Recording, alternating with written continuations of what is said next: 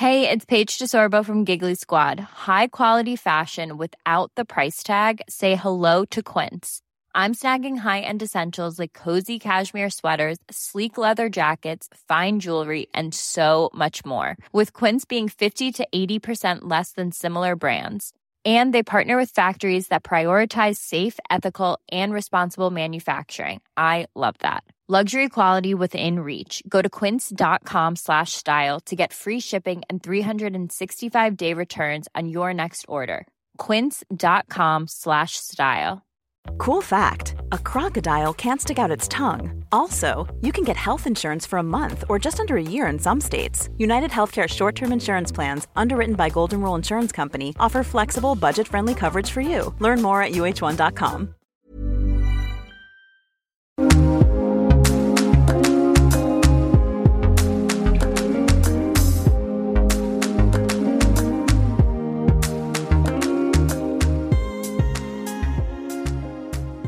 Welcome to Ireland's Birth Stories, a podcast created for women to share their experiences with pregnancy and birth. My name is Cora Gernan and I've created this space to enable women to share their experiences from start to finish without feeling shy about the detail. If you would like to support the podcast, you can do so through Patreon. I have attached the link on the website, so if you just visit the website, irelandsbirthstories.ie, you can then find the Patreon link there. Thank you to those that have. This week's podcast is brought to you by Bear's Little Fish, which was founded by Marianne in 2020 after becoming a mum to twin boys in 2017. She was absolutely blown away by the generosity of her friends and family. The most memorable gifts were somewhat predictably the most practical.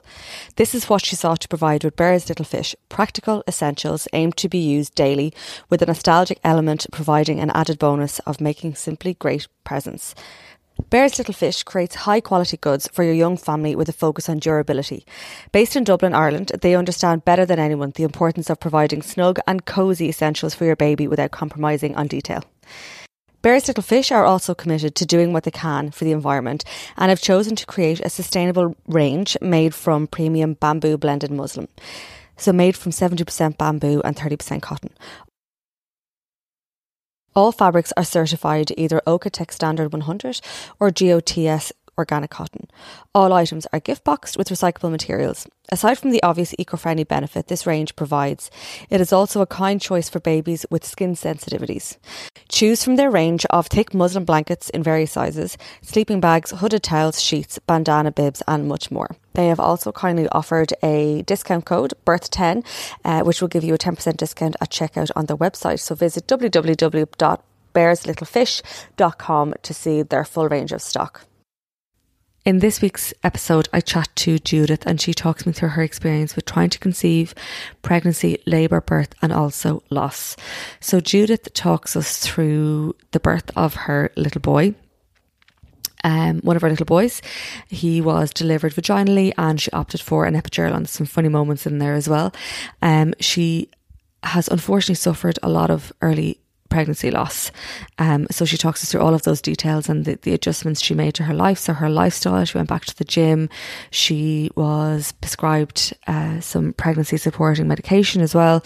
And then she talks us through the delivery of her second little boy, he came very quickly and it was quite intense, and she delivered him again vaginally, but this time with no epidural. She talks us through her most recent experience with the loss of her little boy, Noah, at 16 weeks gestation. So she goes into detail surrounding his delivery. So if you're not ready to listen to a story surrounding loss, then the end of the episode might not be for you. I will share an update at the end of the episode. Judith shared with me some details of her current journey, so I will share them as well. Thank you, Judith, and I hope you enjoyed this week's episode. Judith, you're very welcome. Would you like to just begin by giving us a little introduction to you and your family? Thanks, Cora. Thank you for having me. I love listening to your stories, so I can't believe I'm telling you mine. I'm Judith and I am married to Martin, and we are both from Dublin but live in Kildare. We have two little boys. Sam is 5 and Max is 2. Martin has been working at home since last March, and I have been a stay-at-home mommy for the last 5 years. And yeah, that's us in a nutshell. Will we go into your first pregnancy? So was your first pregnancy planned? Yes and no. He was planned, but he was just planned for maybe 3 months' time. So going back, just a quick backstory, and we'll explain a lot of other stuff as we go through it. When I was 19, I was informally diagnosed with PCOS, so polycystic ovarian syndrome. And when I did my research, I was basically just diagnosed informally and given the pill, the sticky plaster. But the biggest thing for me when I did all my own research was that fertility could be a bit of an issue for me. And in my teenage years, I'd always had like missing periods. They just didn't come, maybe once every couple of years. So fast forward till I was 29, when I was still on the pill to control or sticky plaster over the symptoms. I met Martin, and within a couple of months of meeting him, I told him that I didn't know if I'd be able to have kids.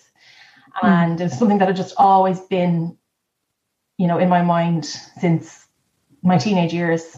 So I just decided to be upfront when I met my Prince Charming, and he said, look, that's fine, we'll deal with that when the time comes. So fast forward another 3 years, we were engaged and we were planning our wedding, and I decided to go and see my GP and say, look, this is where I'm at. We'd like to start a family in about a year's time, and I would like to kind of get a formal diagnosis and do any tests that we need to do now, like get started.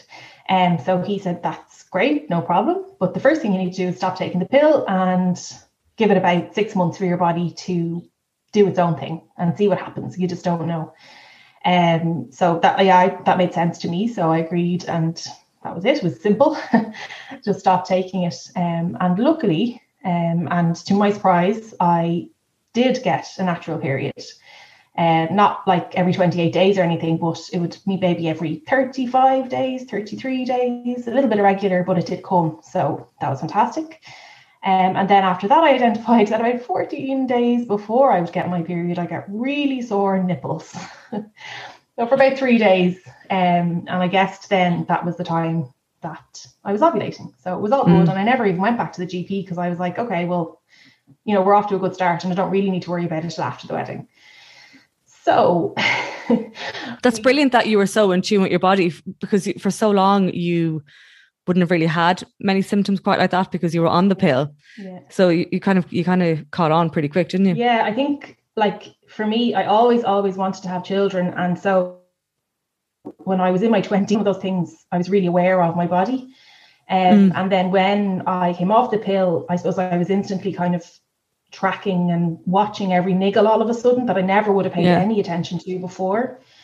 So yeah, it was really good. And I suppose I was so confident about it that we kind of used that as a bit of contraception.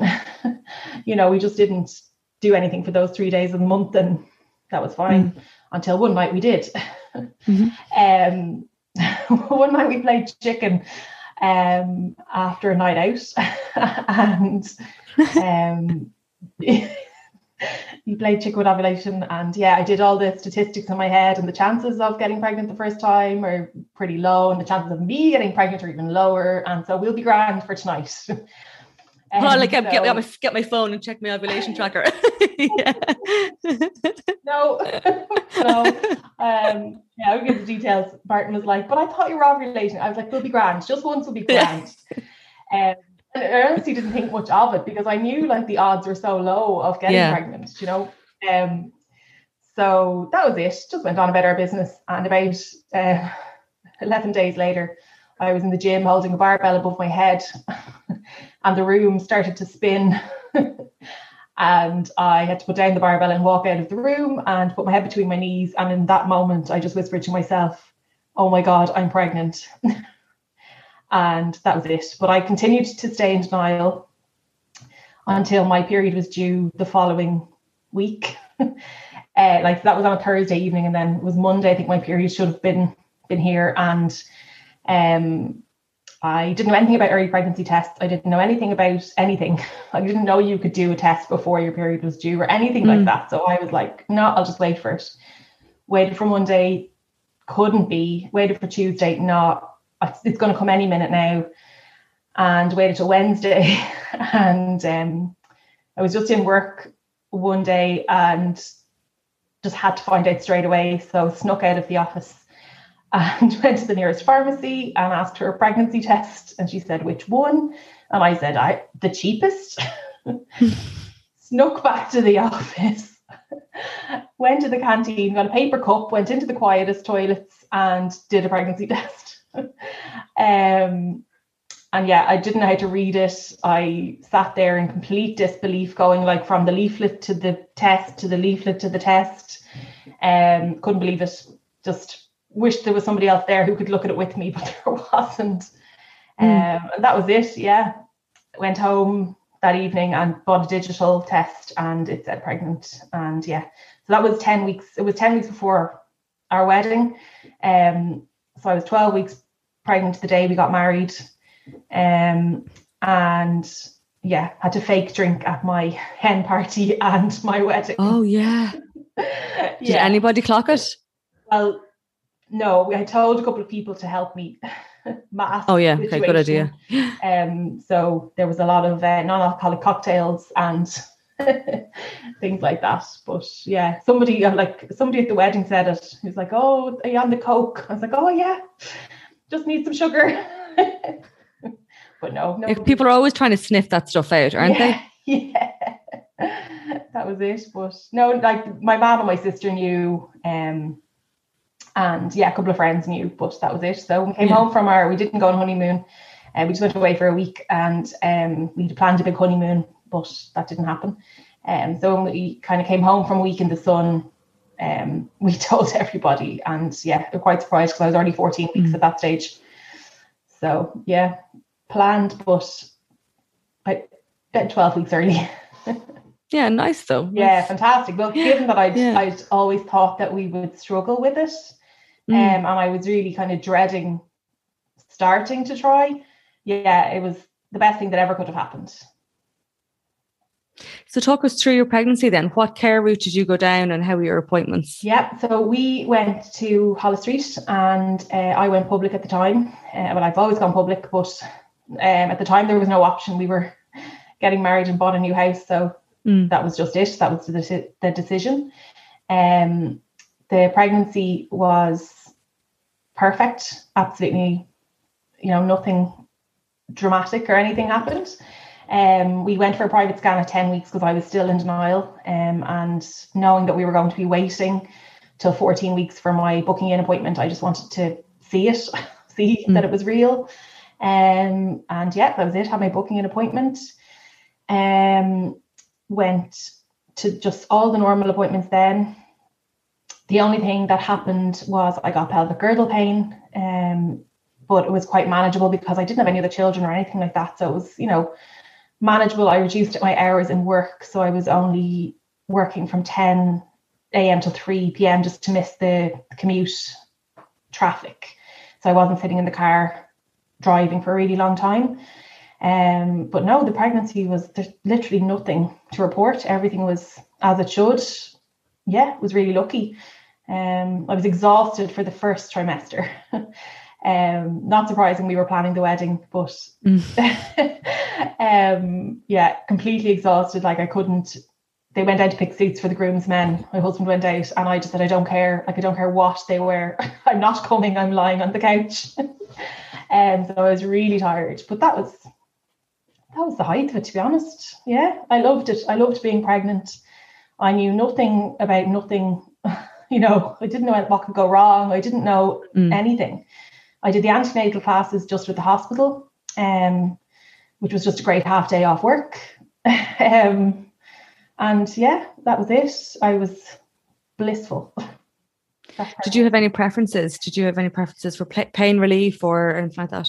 No, nothing. My approach to it was that I felt that I should know all the information and know all the options, but be open to what I would choose at the time. I felt that, I didn't want to tie myself down to anything or make any plans that I'd be disappointed that didn't happen or anything like that. So, I mean, there was so much I didn't know, but I thought I knew enough, or I felt at the time I knew enough to make decisions about my care as it happened. And there's some in hindsight now that I would have had, but I didn't know that they were even options at the time. My only thing was in relation to breastfeeding. I was completely adamant that I would be breastfeeding. I was off work for about 6 weeks before I was due, because it kind of fell Christmas time and then January. So I was having a great time, meeting people for coffee in the mornings and doing all these lovely things. And I had my expectations set that I would go 2 weeks over, 100%, just for my headspace. So one morning at 39 plus 4, I woke up at 8:30 and my husband was gone to work already. And I was due to meet my mum and my sister at 10:30 for coffee. So I said, I'll get up and I'll go to the toilet and I'll go back to bed for an hour and I will get up then and get dressed and head off. So I went into the bathroom, sat on the toilet and heard quite a loud pop or a click noise. And then a slightly smaller one. And then at the same time, I got a pain. And I kind of, that was a bit, just like a sharp pain down there. And I had heard that if your waters go at home, you might hear a click or a pop. So I kind of had it on my head, but I was like, it's not going to happen to me.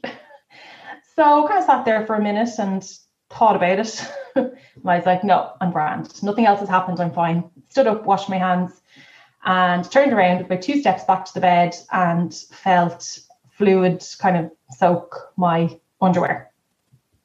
So I was thinking, okay, I've just been to the toilet. So the chances of that being wee are pretty slim. So I went off and cleaned myself up and put on just a panty liner and sat back down on the bed and texted Martin and said, can you keep your phone nearby? There's been a funny little incident. And he rang me straight away and was like, I'm on the way. What do you mean there's been a funny little incident? I was like, okay, calm down. I'm fine. I'm just asking you to keep the phone because, he'd be one for leaving the phone and not looking at it for hours. Okay.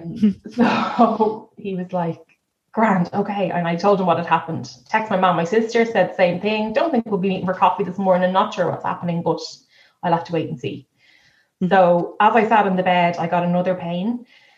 And then there was more kind of fluid on the panty liner. And so I kind of knew then that was my waters, that they had gone.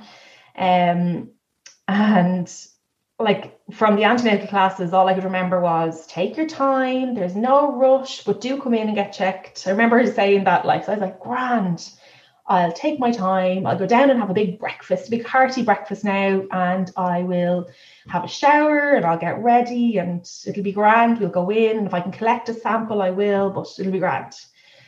So I went down the stairs and I think I rang my friend who lived, she was on maternity leave, but lived quite close. And she was like, I'm just 10 minutes away, but I'll come back to you straight away. So she turned her car and came back. And I went downstairs and made myself a bowl of Weetabix and some homemade brown bread with marmalade. And I had grand plans. But I started getting contractions like really quickly. I think I got through the Weetabix and that was kind of it. I was getting really strong pains. My friend arrived in and like already I was kind of having to get down onto my knees and lie over the kitchen chair to get through the pains. And it was just pure instinct because I hadn't expected this at all. I don't know what I had expected, but just following my body, just walking around the kitchen, like maybe lying across the island then for another one. Now, when I say they were close, I didn't time anything because I was in denial again. But they were probably every 10 minutes. Like they were quite quick from, having just waters gone and no signs of anything before that. So Martin arrived home and he had about 45 minutes for the time he got home. And told him what was happening and he saw me and I was like, right, I'll go upstairs and have a shower and we'll go in, it'll be grand. So I went upstairs. I was very calm, very relaxed. I was like, it's fine. I went upstairs and went into the ensuite, and I could hear Martin and my friend outside, and she, having had a baby, her first baby recently, was like outside whispering to him, but not whispering, she needs to go to the hospital and she needs to go now. And I shouted out, because I was in my head going, for God's sake, will you go away? Like, why are you outside the room? I think I called out, fine, but I'll just brush my teeth and put on deodorant first. Yeah. So she sent him down the stairs to just put a towel on the car seat for me, and that was it. So I just took my time and got into the car, and we headed in, and I was trying to time the contractions, but I was using an app, and I had to put in my 4-digit code before I could hit start. And the pains were too fast and too intense. I couldn't do that. We got down anyway. He pulled up across the road and from the main entrance. So I was brought down to the lift and brought straight up to delivery and straight into a room. And I was in a lot of pain. So this is all happening really quickly from 8:30 in the morning.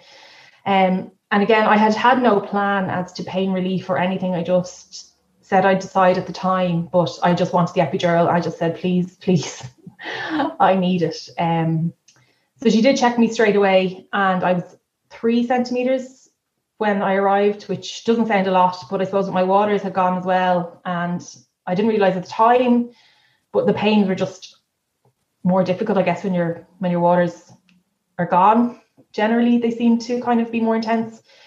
So luckily the anaesthetist was ready straight away. Brilliant. There was no waiting for him. I was really lucky. He did that, and the relief. But this was only 11:15. So it had been less than 3 hours. Since I just got up out of bed without a bother. So the day itself then was just a lovely day. We had 2 midwives, and nothing bad happened, nothing unusual happened. It was just waiting and chatting and hanging out. Baby was fine, I was fine. Got to about 5:30, I think, and I said, okay, you're 10 centimeters, you're ready to have the baby, but what we'll do is we're going on our breaks, and while we're doing that, you can just rest and relax, and when we come back you can start to push.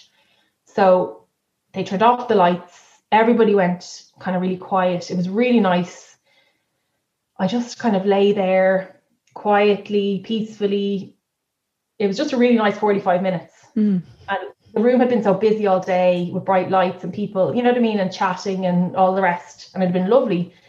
But I remember just kind of lying there going, oh, this is really nice. I'm sure I was tired at that stage. 45 minutes of just lying and preparing and getting ready. And so, they came back, and sure enough, she was like, right, ready to go.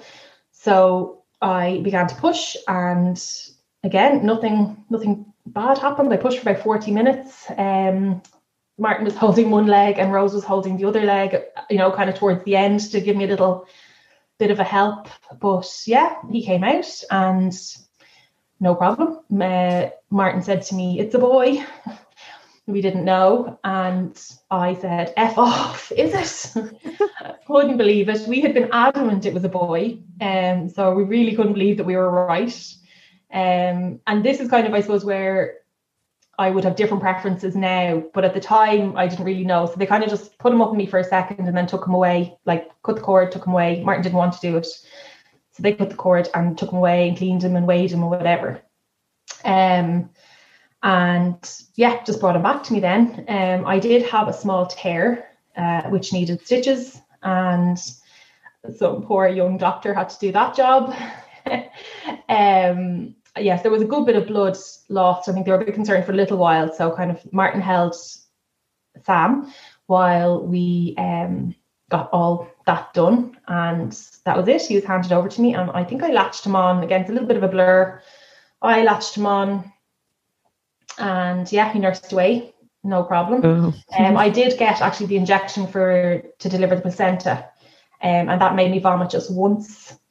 but it all worked fine. And that was it. The midwives, they finished their shift at 8:00, so I know they were kind of wrapping up everything, but one of them popped her head around the door and said, Judith, your mum and sister are here. Would you mind if they come in for a minute? Cool. Oh, lovely. Yeah, brass necks on them.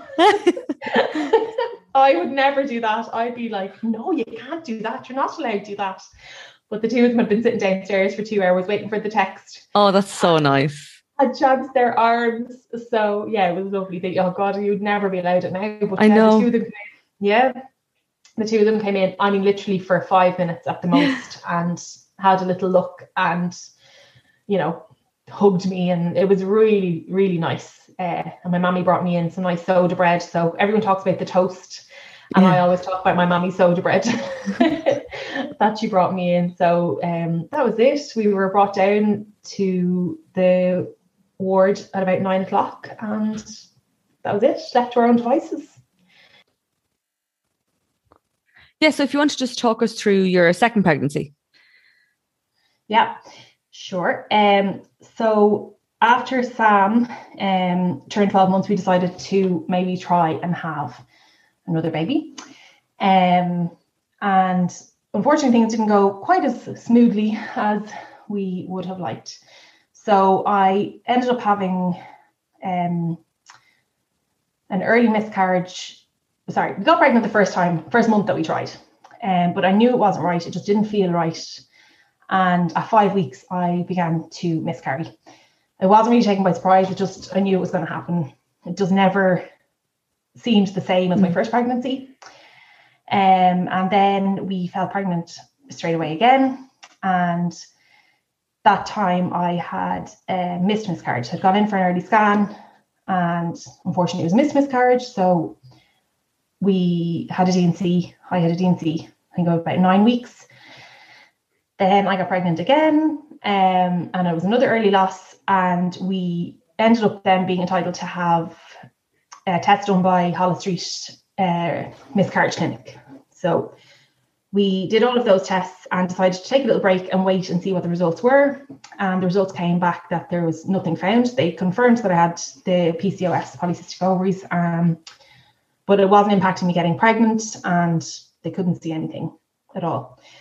So after that, then we tried again, and we got pregnant first time again, and unfortunately another early loss. So I was starting to get a little bit worried, so to speak, about this, but I didn't really know where to go. Again, you know, when you're starting out with something, you don't have the information. So I had joined a Facebook group when Sam was born, a breastfeeding Facebook group, and there was probably about 100 women in that group, and I decided to kind of open up there and ask for some advice and guidance. So I was kind of looking at alternative therapies and got some lovely private messages from people who had experience, and decided to go with acupuncture, and chose a lady who lived kind of within a half an hour of our house. So I went to see her, and she was amazing. She'll probably be listening to this. I still see her now, but yeah, she was absolutely amazing, life-changing, and put me on the right path for a lot of things.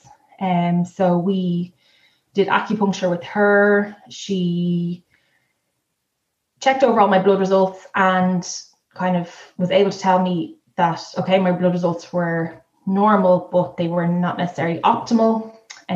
So I started some supplements, and she also sent me on to see a gynecologist who also did a scan and then prescribed to me some supporting medications for early pregnancy. So I did everything that I was told to do, or suggested to do. And as well as that, I decided to get back to the gym, because I felt that as fit and healthy as I'd been when I fell pregnant with Sam was possibly, you know, a helping hand to such a good pregnancy the first time around. And you probably, in the lead up to your wedding as well, you really look after yourself more so than you have done. Yeah, really. Yeah, that's how I felt as well. Yeah. I had been, I wasn't drinking or doing anything, you know, I was being really good and getting to the gym all the time and eating really well. And of course I was asleep. And then I did, when I was kind of researching, it did seem that weight training for people with PCOS can be really great for helping balance hormones. So we kind of decided that it would be really important for me to do that as part of kind of getting my body ready to start trying for the fifth time after Sam. So I would go to the gym like 3 evenings a week and once the weekends. And yeah, I was dairy free for a long time. I was doing acupuncture, taking supplements. I was put on metformin for insulin resistance and PCOS. And yeah, so once we kind of had all that in place, we decided to try again. And I was waiting to ovulate, and it wasn't happening. It was really strange. And so I gave up and we went to Wexford for a week with some family. And about a day or two after we got there, I started noticing the signs of ovulation, which for me are really strong. So this is about day 37 of my cycle. And of course, I had no ovulation test with me. I'd, totally given up. And one evening I got a really sharp pain in my right hand side. And I said to Martin, I think I might be ovulating now. It's day 40. So the jigs and the reels, we somehow managed to give it one shot again, just the one, given that we were in a house full of people, and thought, no way, absolutely not. Like, I'm sure I'm way off, but sure enough, 10 days later, I had a little bit of spotting, which turned out to be implantation bleeding. And yeah, that was it. I was pregnant. And of course, I was extremely anxious for the whole pregnancy. Particularly at the start. We went on holidays to Spain when I was about 6 weeks pregnant. And I, was having normal cramps, but just so worried about them. I went off one day to find a pharmacy that would sell digital tests with the week's indicators to see, which I did find, and came home and did the test, and it said 3+, which gave me a little bit of relief.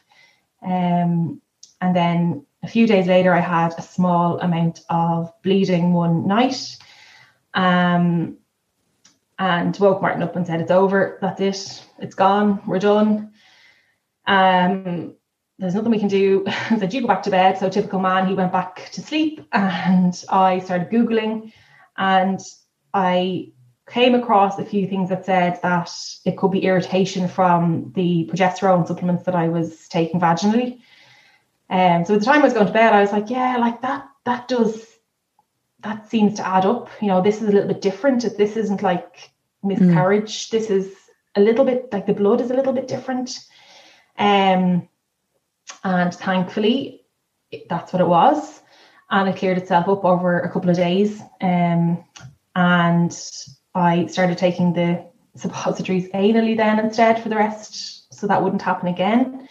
Like when we've been over in Spain, I had tried to find somebody who would do a scan, just even though it was too early. Anyway, it was all fine. And again, we just had a normal, healthy pregnancy, a little bit of pelvic girdle pain. But because I wasn't working this time, it just didn't seem to be as bad. I did have Sam run around after, but I could rest when I needed to rest. I wasn't getting out. I wasn't sitting for 2 hours in traffic in the morning and 2 hours in the evening or anything like that. So it was all quite manageable. I think I did have a small bleed at one stage and got that checked, and it was nothing to worry about. So yeah, that was it. Another healthy pregnancy. Do you want to talk us through your first signs of labour? So, yeah. So towards the end, I just was done. I had been just so anxious for the whole thing. And about 38 weeks, I was so swollen. My body was just done. I was buying size 7 shoes for my size 5 feet. And I went in for my appointment at 38 plus 4 weeks. And when I just went up to the midwife, they just kind of check you in to ask you a couple of questions. I just started crying. I'm so swollen and I'm done. I can't wait any longer. And she said to me, you could ask the doctor for a sweep if you like. And I had not thought about this at all. I didn't know it was an option. I didn't know that they did this. I know a lot more from listening to your podcasts, but at the time I wasn't expecting that at all. So I sat back down on my chair and straight away started Googling sweeps and what that would be like, and getting on to my friend who I knew had a couple. She'd had a home birth a little while before, and she'd had a couple of sweeps before birth.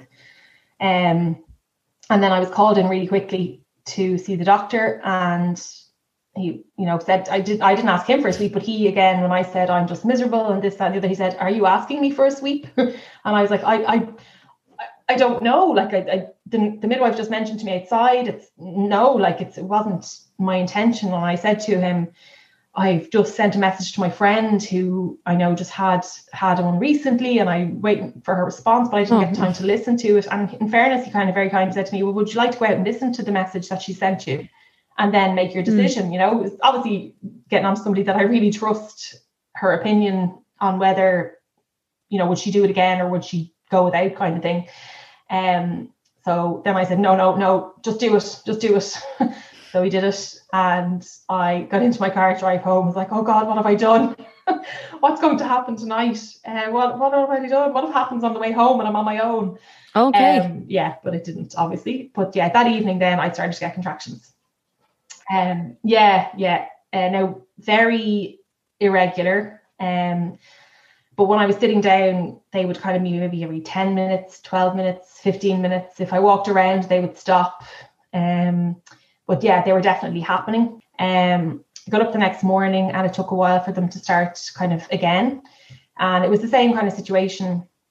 If I moved around, they would be kind of erratic, but if I sat still, they would be regular. So it started in the morning at about 6 minutes apart when I sat down. And as the morning went on, I just said to my mom, would you mind just coming down and just be here? And we'll see kind of how it goes. She was going to mind Sam. The second time I rang the hospital, they were like, yeah, like maybe you should come in. You're an hour away. Come in and we'll see. So I took my time. I had a shower, dried my hair. My sister came over. I wasn't in any rush to get there. And like that, when I was walking around and having my shower, they weren't as frequent. Okay. So we left for the hospital at about 5:30 that evening. Went in, and in the car they were less than every 5 minutes, but totally manageable. Nothing like the time I'd gone in with Sam. So it was brought in and brought straight to delivery, but I wasn't dilated at all, which wasn't a surprise to me at all. So I just kind of was asked to walk up and down the corridor and see how I felt, and I guess they were assessing me to see how I was managing it. And I was, I knew myself that this wasn't happening anytime soon. So I was brought to the labour ward. I was happy with that. And I was given a birthing stool, and Martin was there the whole time with me. And like that, I remember they would kind of get stronger and then ease off again. And when I first got down to the labour ward, I remember one of the midwives said to me, oh, you won't be here for long. And I was obviously hoping I wouldn't be there for long, but yeah, I was there for long. And I walked the corridors of Holles Street on my own, up and down the stairs, trying to get something to happen, I don't know what, up and down the stairs, 2 steps at a time, be sitting downstairs, just moving all around, sitting on the birthing stool, listening to some music. But eventually I just had to go to bed. So I went to bed and I slept. It was a lovely quiet ward at that time, thankfully. So I got a few hours sleep, got up the next morning and spent the day behind the curtain, basically with the contractions coming every 5 minutes. Women coming and going and having their babies, and nobody really coming near me. It was grand, it was very calm, and just listened to my music, and Martin came in, it was fine. And at one stage I kind of said to the midwife, I was like, I might go home, will I just go home? I really don't need to be here, I think I'll just go home. And she was like, no. And then a couple of hours later I was like, no, really, I think I should just go home. I really don't need to be here, I'm grand. And she kind of said to me, she's like, you're not going home without your baby. Like, she's like, we live an hour away. If anything was to happen, after the last time. She was like, no. She obviously didn't realize that I had been serious. Like, yeah. I really was like, no, sure, I'll just go home. I'll come back. It'll be grand. So she was like, not at all. She was lovely. So later on that evening then, again, I sent Martin home. I was like, you go home. Go home, get Sam to bed, whatever, have something to eat, have a shower, and, let you know if anything happens. So the wards just got really quiet. Like, there was no women left bar myself, and I think there was 2 others. And I guess they kind of had time to come over and see what was going on behind my curtain, because I really hadn't seen anybody all day. And she came in, she said, how about we just put a trace on the baby and make sure, it's doing okay with all these contractions going on for so long. So she did that for, half an hour, and she's like, oh yeah, every 4.5 minutes. And I was like, I'm so glad you can see that, because I feel like, you mightn't believe me. I've been here for so long. And were they intense? Could you really feel them, or how did they feel? I was definitely breathing through them. If you're outside the curtain, you definitely hear me like breathing through them.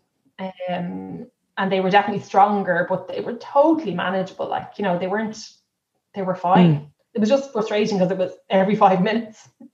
You're like, oh, for God's sake, another one. Yeah, exhausting as well. It wasn't painful as such. No, it was painful, but it wasn't. I just didn't feel like I was anywhere near, anything happening. I'm Sandra, and I'm just the professional your small business was looking for. But you didn't hire me because you didn't use LinkedIn Jobs. LinkedIn has professionals you can't find anywhere else, including those who aren't actively looking for a new job, but might be open to the perfect role, like me.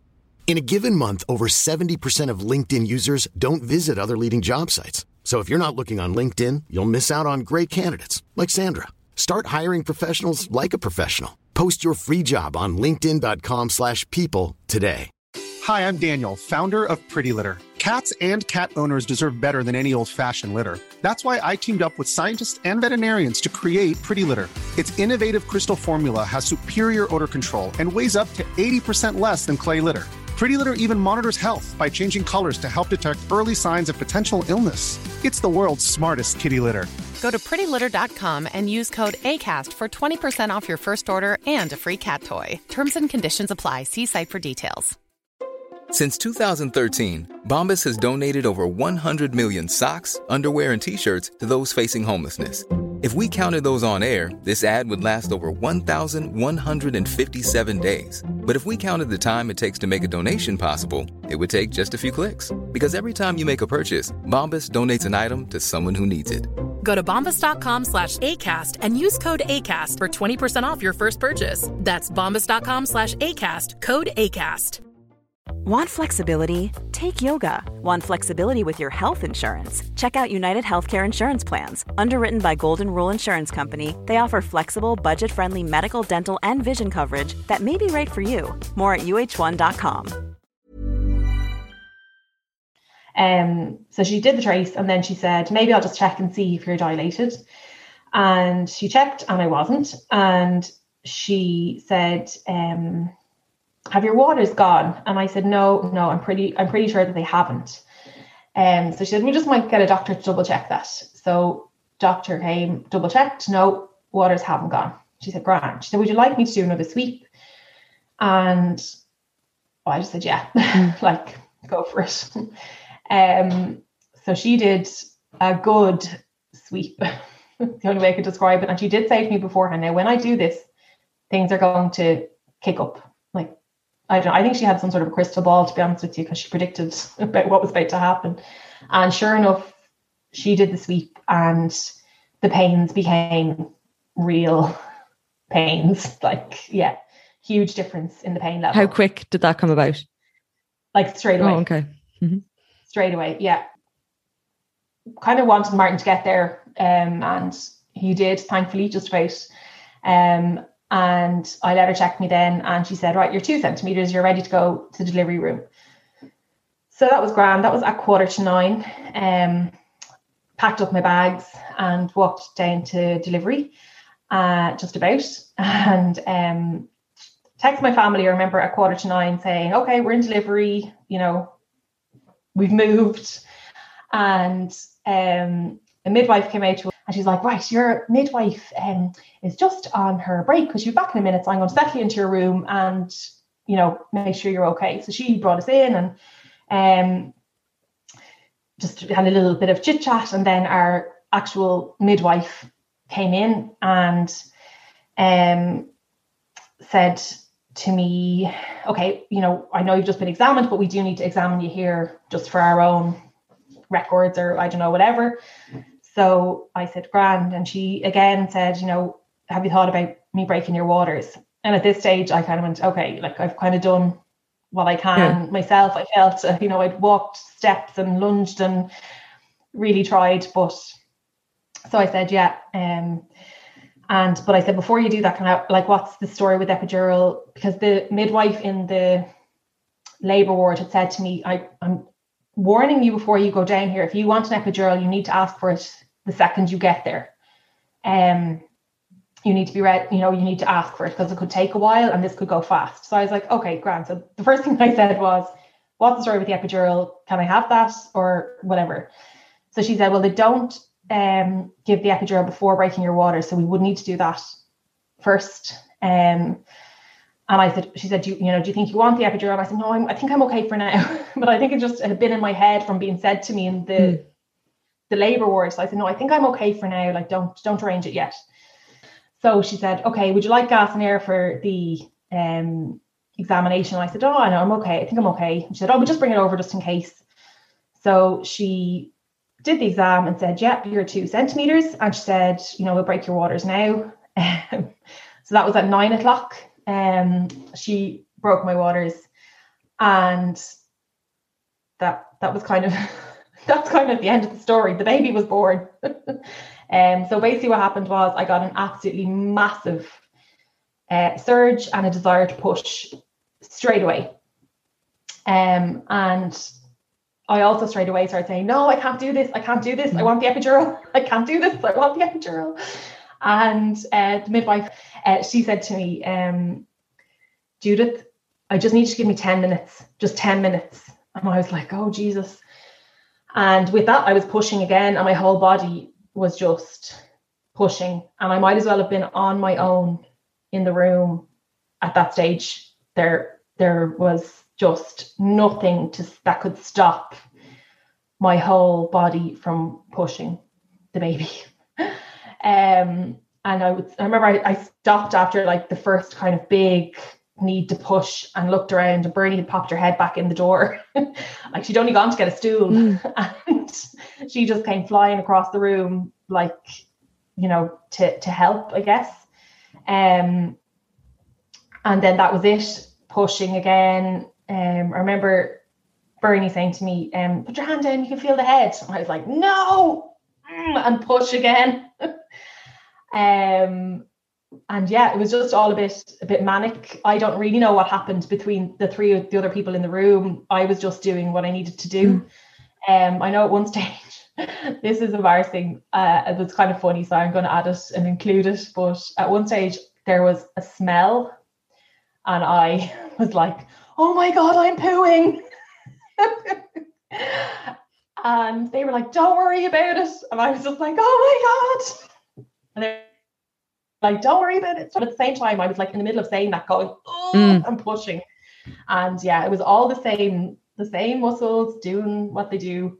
And yeah, at 9:16 p.m, he was out. 16 minutes from the time I sat on the bed for the first time in delivery.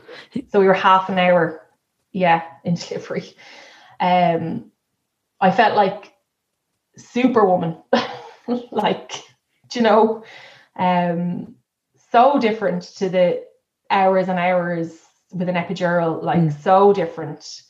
And it definitely makes me feel now like I could do it again, you know, and it definitely makes me think, maybe not exactly in 16 minutes. That was a pretty intense 16 minutes, but, you know, it kind of makes me think I could do it myself again. But that was it. There was no tears. There was absolutely nothing.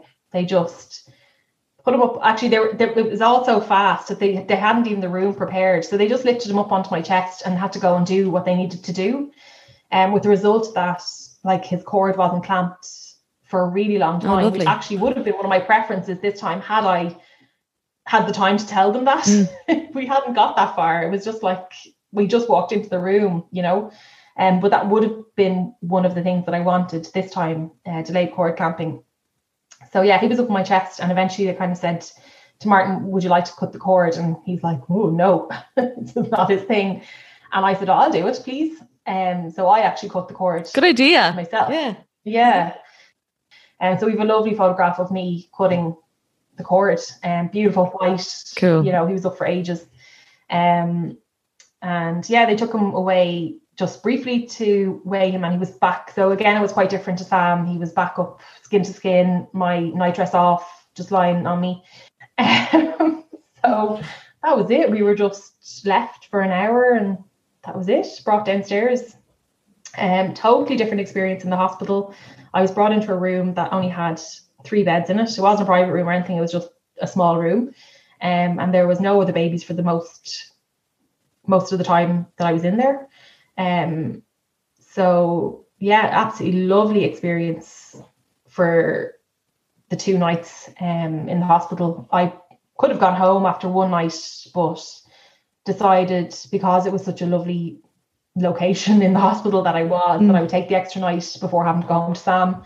And yeah, this time I set myself up for night 2 with my snacks and my, you know, everything that I needed to get through night 2, and a totally different midwife who came into me, and she was on her second night with me. She said to me, like, there's nothing I can do for you. You know, I was fine. The baby was fine. I was sleeping with him beside me in the bed. I was able to feed him, feed myself, do it all. This time was so different. And she just said to me, right, it's night 2, are you ready? And I said, yeah, I'm ready. I have all my snacks. And she said, right, ring the bell when you need tea and toast in the middle of the night, and I'll get that for you. It's all I can do. Oh.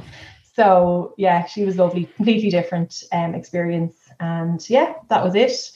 Will we move on to your next pregnancy? So when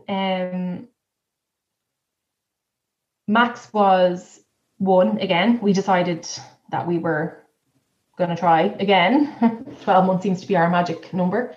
But that happened to also be last March 2020, the beginning of the pandemic. So the first month that we were planning to try, we just got stuck in America and didn't. But we did fall pregnant the next month. And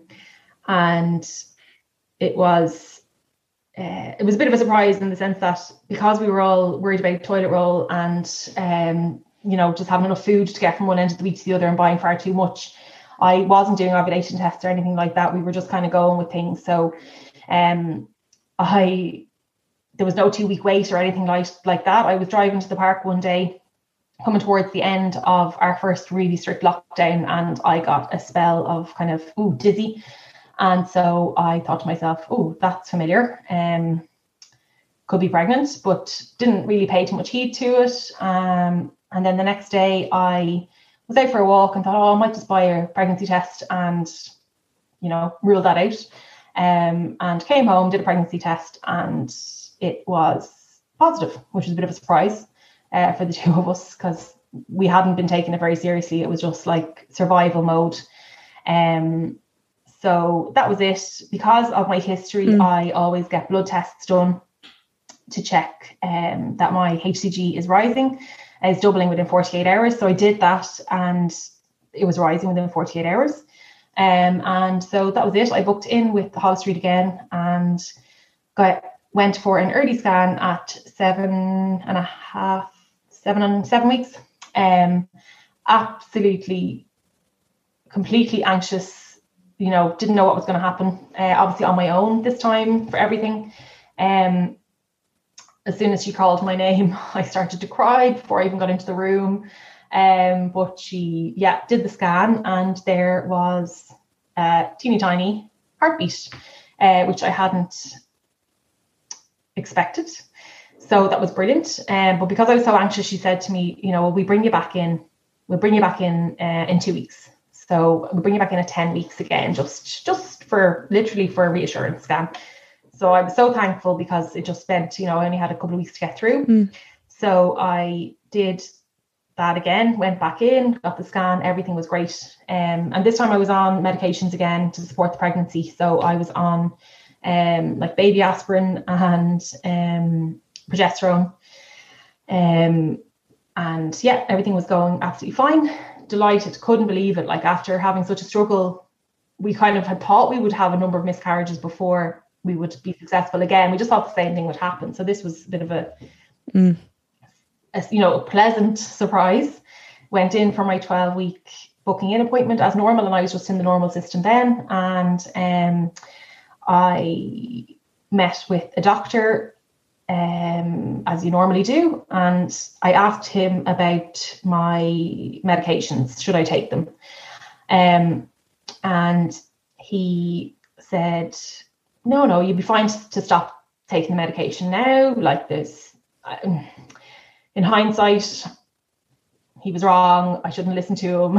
But he said there's no supporting evidence to show that they do anything to help support a pregnancy. So you're absolutely fine at this stage to stop taking them. And I kind of went out, and my gut told me, like, I'm not really comfortable with that. I'm not really good with that information, because it's totally different to the information I got when I was pregnant with Max.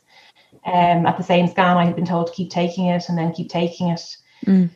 But because everything had gone so well, and that was the advice from the doctor, I stopped taking the medication gradually over the course of about 2 weeks. I kind of weaned myself down. And yeah, obviously hoped that all of our kind of worries and troubles were behind us and we were moving forward with the pregnancy.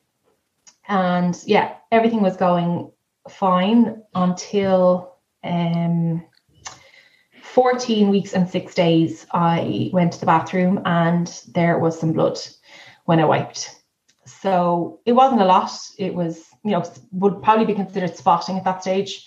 But it was concerning. But I also didn't want to panic. So I've been there before, like I've had, little bleeds in pregnancies before, but nothing to worry about. So by the Sunday, there was still a little bit of bleeding happening.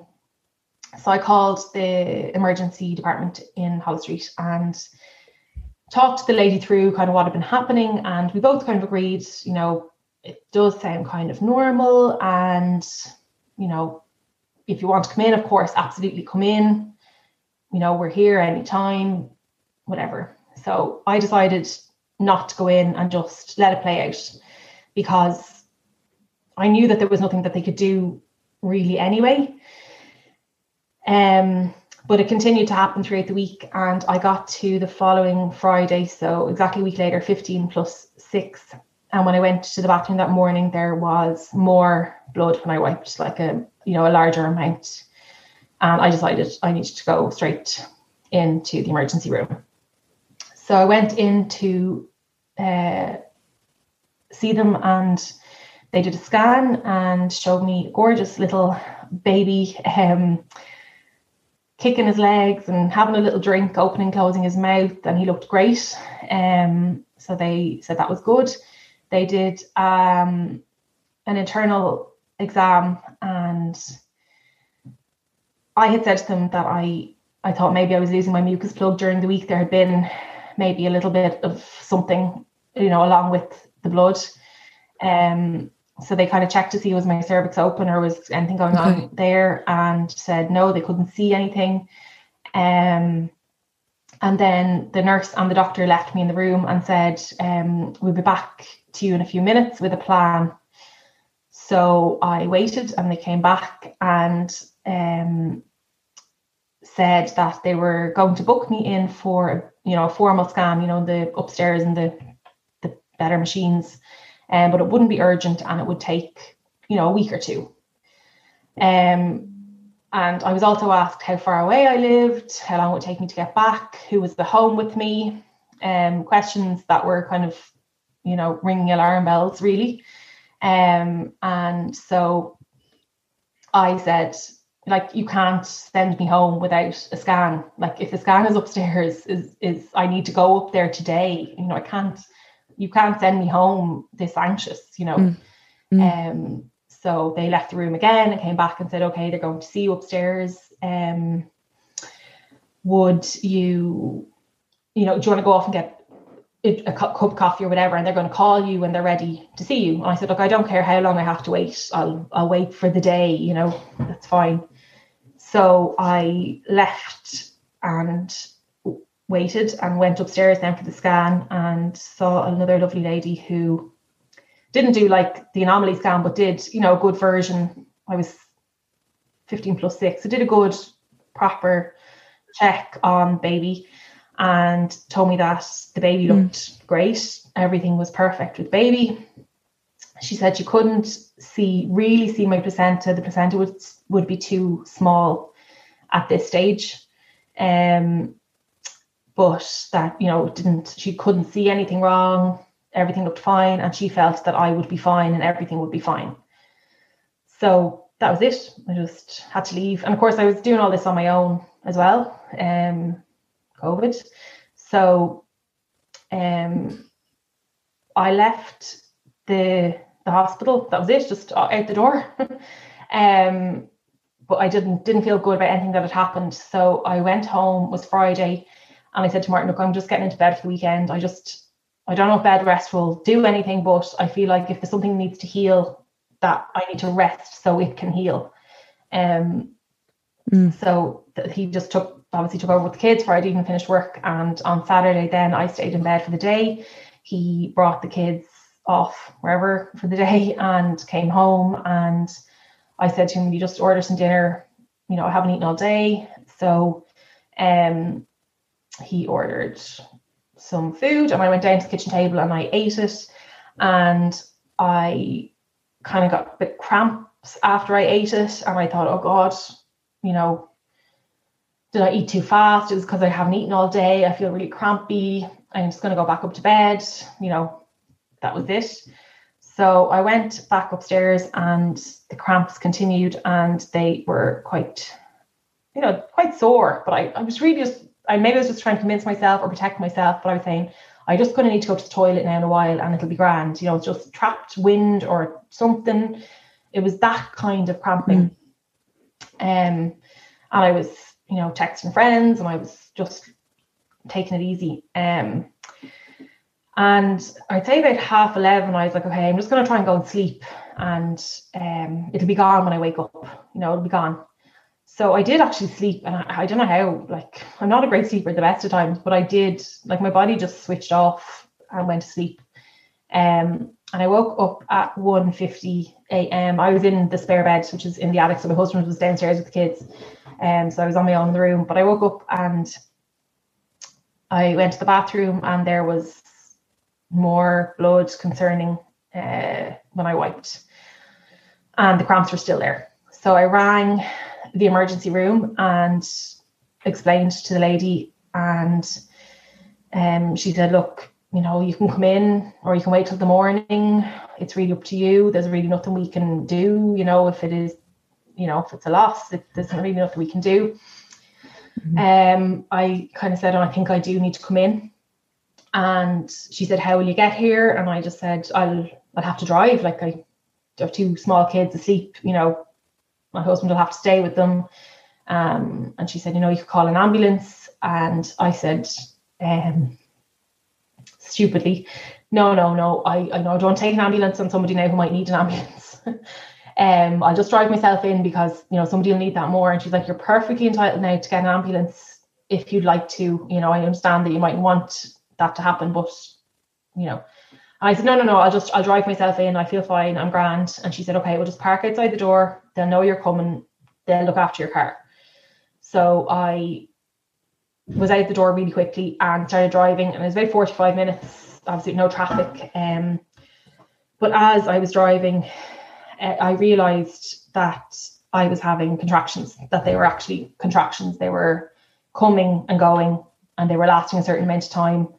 And I was just like, fuck, you know, I'm having contractions. That is what this is. And I hadn't identified that at all earlier on. It didn't feel like that. It felt like more continuous. Anyway, I managed to park the car myself. I was a parking space right beside the hospital, walked in, they were waiting for me, and straight into did I go to admissions? I think I still had to go to admissions. I don't know why. But anyway, into emergency, into a room, and she did a scan and the baby was fine. He was kicking away, not a bother. He was fine. And I didn't tell her straight away about the contractions. I think I was just in such a daze. I was like, yeah, cramps and da-da-da. And it took me a few minutes to say, maybe to admit it. I don't know. I just didn't want to admit it or say it out loud. But it took me a while to say, I think they're contractions. And she was like, do you think so? Yeah. So like after that, really what happened, I guess, is kind of a bit of a blur. It was kind of a case of, she did examine me, and I wasn't dilated or anything at first. And then it was literally just a case of waiting, and she was kind of monitoring, I guess, the timing of the contractions, and then she might leave me in the room on my own for a little while and then come back, which really wasn't ideal to leave me on my own. But anyway, again, when you're on your own, you've no partner, like, sure, she had other things to do. So I knew, and I rang Martin and said to him, I'm having contractions, the baby's going to be born. And he was like, what? Like, what are you talking about? You know? And of course I had asked, is there nothing you can do? Can you not stop this? Like, what's going to happen? She was like, I'm sorry, there's nothing we can do. And he was asking the same thing. He was like, can they not give you an injection? Like, is there nothing, like, surely they can do something, anything. And, you know, I didn't talk to him for too long, but he was trying to, you know, get somebody to come and mind the kids so he could get into the car, but nobody was answering. So I just asked the midwife, I said, in your experience, will this stop? And she said, no, I'm sorry. She said, no, I'm sorry. In my experience, it won't stop. So I knew then that I was just waiting for him to be born. I didn't know he was a boy at that stage. So yeah, that was basically it. She said to me, would you like pethidine? And I said, no, I just want to feel. I want to feel everything. I don't want any pain relief. And she just said to me, you know, let me know if you feel like anything changes down there.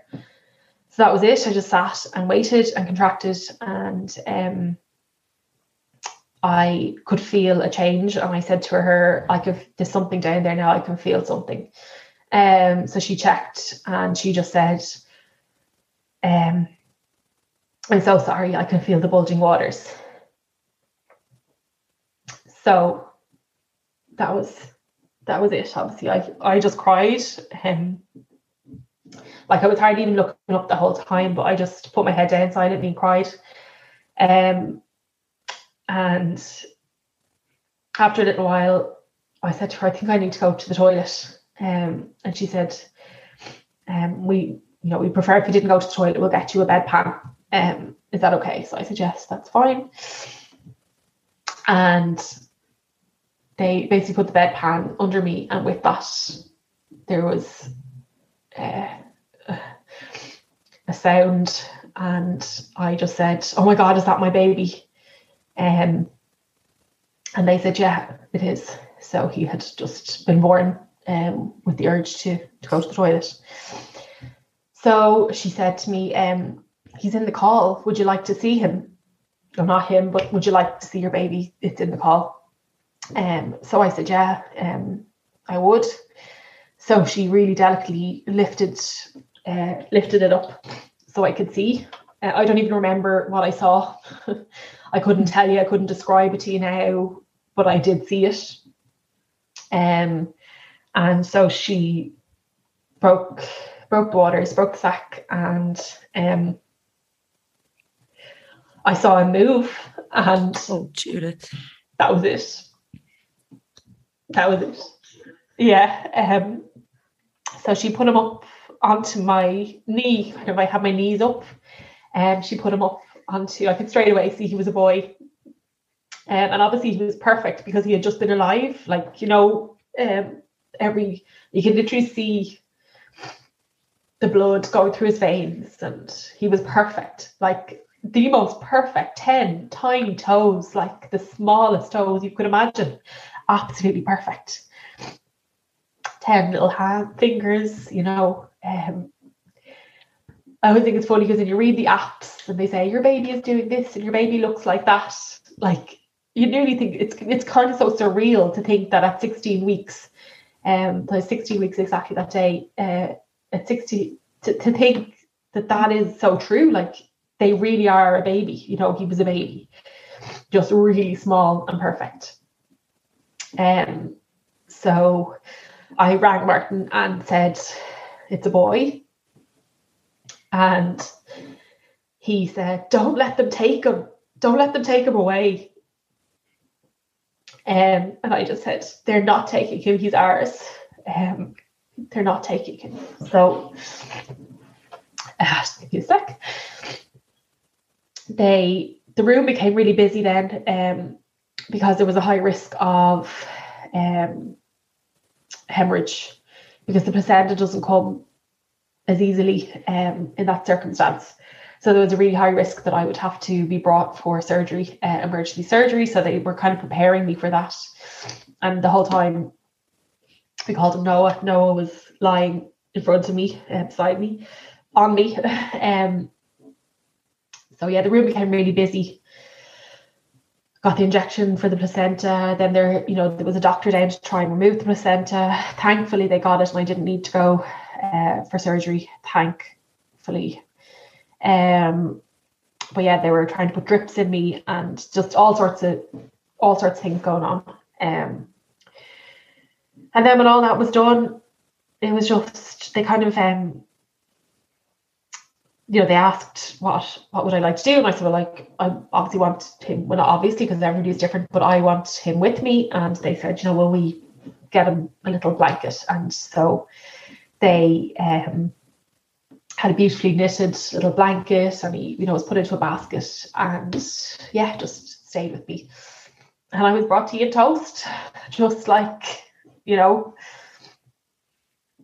every other birth, and left in the room on my own, which again wasn't ideal, but like, I don't know what the option is if your partner isn't there. You're just on your own. Anyway, that was kind of it. I was brought upstairs to obviously a private room with him. I carried him. I was wheeled in a wheelchair, and I carried him in a little basket. Obviously, I kind of covered him because I didn't want anybody to be scared or see him or worried or frightened. And yeah, that was it. I stayed in that night. He was delivered at 23 minutes past 4 in the morning. So I stayed obviously that night, and then the following night again, because they wanted me to see the bereavement team on Monday. They don't work on Sundays. And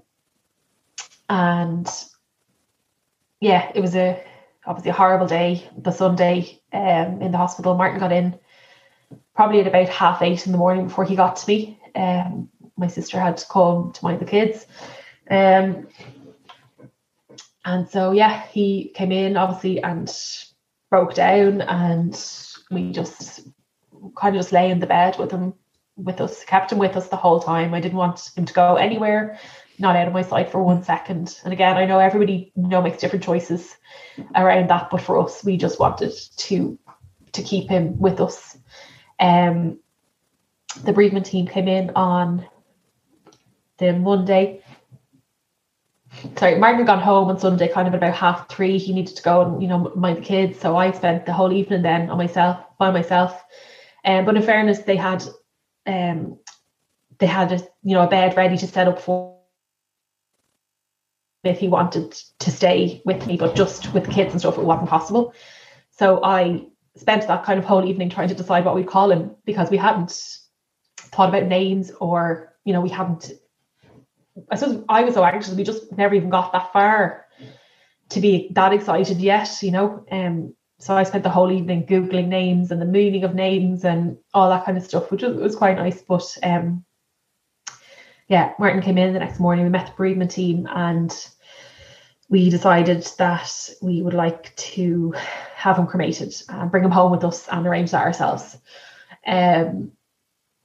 But the hospital did a naming ceremony, which we also opted for, which was really nice. So the chaplain there, she did like a little naming ceremony, a little service before we left the hospital. And, you know, he's given a little coffin for us to bring him home. And yeah, we left the hospital out the side door with our baby in a coffin, a teeny tiny coffin.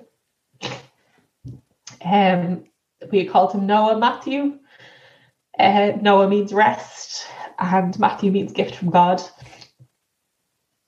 So that was it. We brought him home and arranged for cremation to be the next day.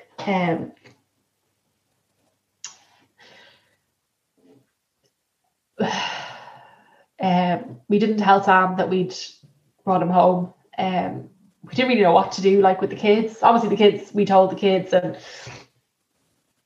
we had, you know, teddy bears from Féileacáin, and we had a book to read to Sam, especially. But yeah, I didn't really know what to do with Sam. I kind of have a little bit of maybe regret that we didn't introduce them, but that was that. So the next morning, that night basically, Max was still co-sleeping with who's actually co-sleeping with Martin at this stage, because I've been pregnant, so I was sleeping in the spare room so I could sleep every night, and Max had co-slept with me like since he was born, so now Martin taking over that.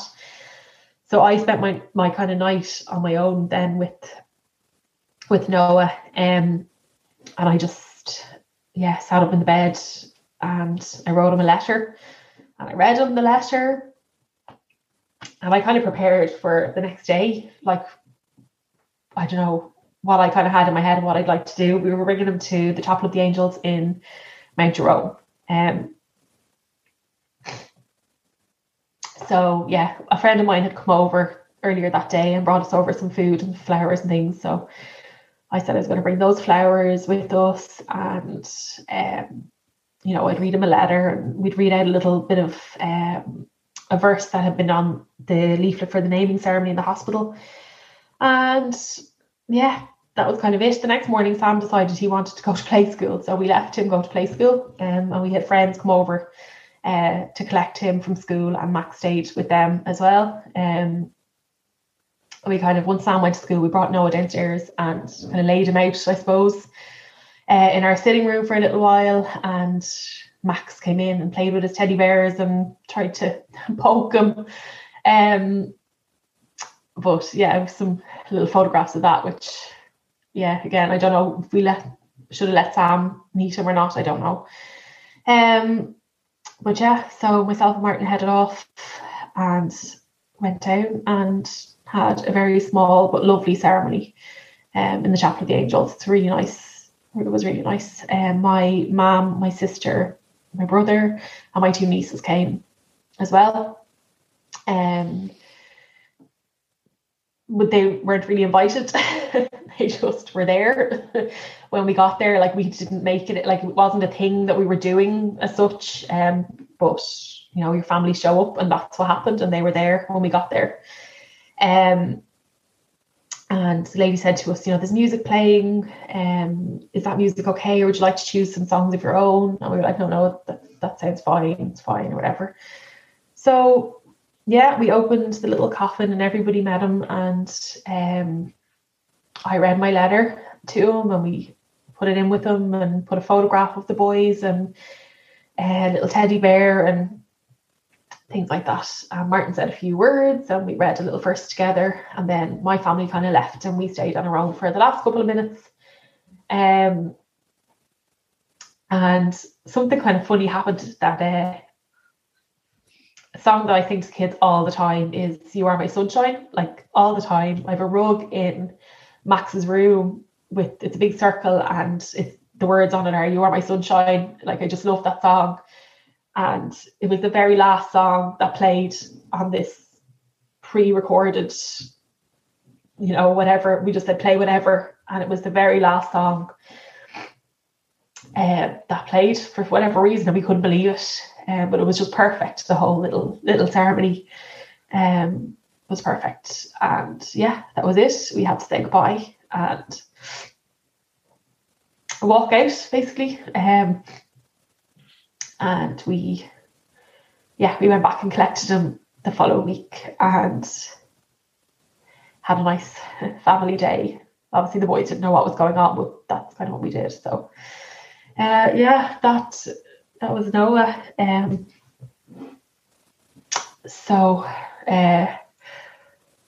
My recovery didn't go quite as smoothly as I would have liked. And I ended up having to have D&C 2 months later. So I had continuous kind of on and off bleeding for the whole time after. So there had been they hadn't, as it turned out, they hadn't gotten everything that they needed to. So it was a long recovery and a bit of an ordeal towards the end. I had to kind of stay back in hospital and get intravenous antibiotics and surgery done by kind of very senior lady. And yeah, that was it. So that was the end of August 2020. I suppose we were lucky in the sense that at the time we could have family and friends around us. We weren't in lockdown, we were able to have people in our home. And after we had that ceremony that morning, we came back, my family came back, and we had a couple of friends here, obviously been minding the kids, and we were able to get support from family for those next few weeks, which we wouldn't have been had the timing been slightly different. But yeah, so we are 6 months down the line now since then. And yeah, it's been a funny old journey, I guess. So I knew Judith was continuing with her journey and trying to conceive. I asked her to share an update with me so I could tell you guys how she was getting on. So this is what Judith sent me. Since recovering physically from the loss of Noah, I have gone on to have a further 4 pregnancy losses, 3 recurrent chemical pregnancy losses, and most recently an ectopic pregnancy. At the time we spoke, I had a suspected ectopic pregnancy and was under the care of her maternity hospital. Sadly, the end of that pregnancy was by laparoscopic surgery, during which I lost my right tube also. We are still on our journey, hoping to add to our family once again. I have met with a consultant, and next week I will be doing a blood test that will be sent to Chicago, aptly named Chicago Bloods. The test will analyse my natural killer cells to see if it is possible my body is attacking my embryos as a foreign body and preventing them from implanting. We will have the results 2 weeks later and we will go from there. Maybe we'll get an answer or maybe we don't. I really, really hope, I actually have goosebumps reading that out. I really hope that Judith gets the answer that she is looking for. And yeah, I actually think about Judith a lot. Her story just had so much in it, and it's an awful lot for one person and a couple to go through. So if Judith has also said if anyone would like to reach out that they're more than welcome to, so I will pop her Instagram handle on the show notes as well. I hope you enjoyed this week's episode. If you'd like to share your story, you're more than welcome to. You can get in touch via Instagram at Ireland's Birth Stories, or you can reach out over the website irelandsbirthstories.ie. I look forward to bringing you another episode. Even when we're on a budget, we still deserve nice things. Quince is a place to scoop up stunning high-end goods for 50 to 80% less than similar brands. They have buttery soft cashmere sweaters starting at $50, luxurious Italian leather bags, and so much more. Plus, Quince only works with factories that use safe, ethical, and responsible manufacturing. Get the high-end goods you'll love without the high price tag with Quince. Go to quince.com/style for free shipping and 365-day returns. Hi, I'm Daniel, founder of Pretty Litter. Cats and cat owners deserve better than any old-fashioned litter. That's why I teamed up with scientists and veterinarians to create Pretty Litter. Its innovative crystal formula has superior odor control and weighs up to 80% less than clay litter. Pretty Litter even monitors health by changing colors to help detect early signs of potential illness. It's the world's smartest kitty litter. Go to prettylitter.com and use code ACAST for 20% off your first order and a free cat toy. Terms and conditions apply. See site for details. Imagine the softest sheets you've ever felt. Now imagine them getting even softer over time. That's what you'll feel with Boll & Branch's organic cotton sheets. In a recent customer survey, 96% replied that Boll & Branch sheets get softer with every wash. Start getting your best night's sleep in these sheets that get softer and softer for years to come. Try their sheets with a 30-night guarantee. Plus, get 15% off your first order at bollandbranch.com. Code BUTTERY. Exclusions apply. See site for details.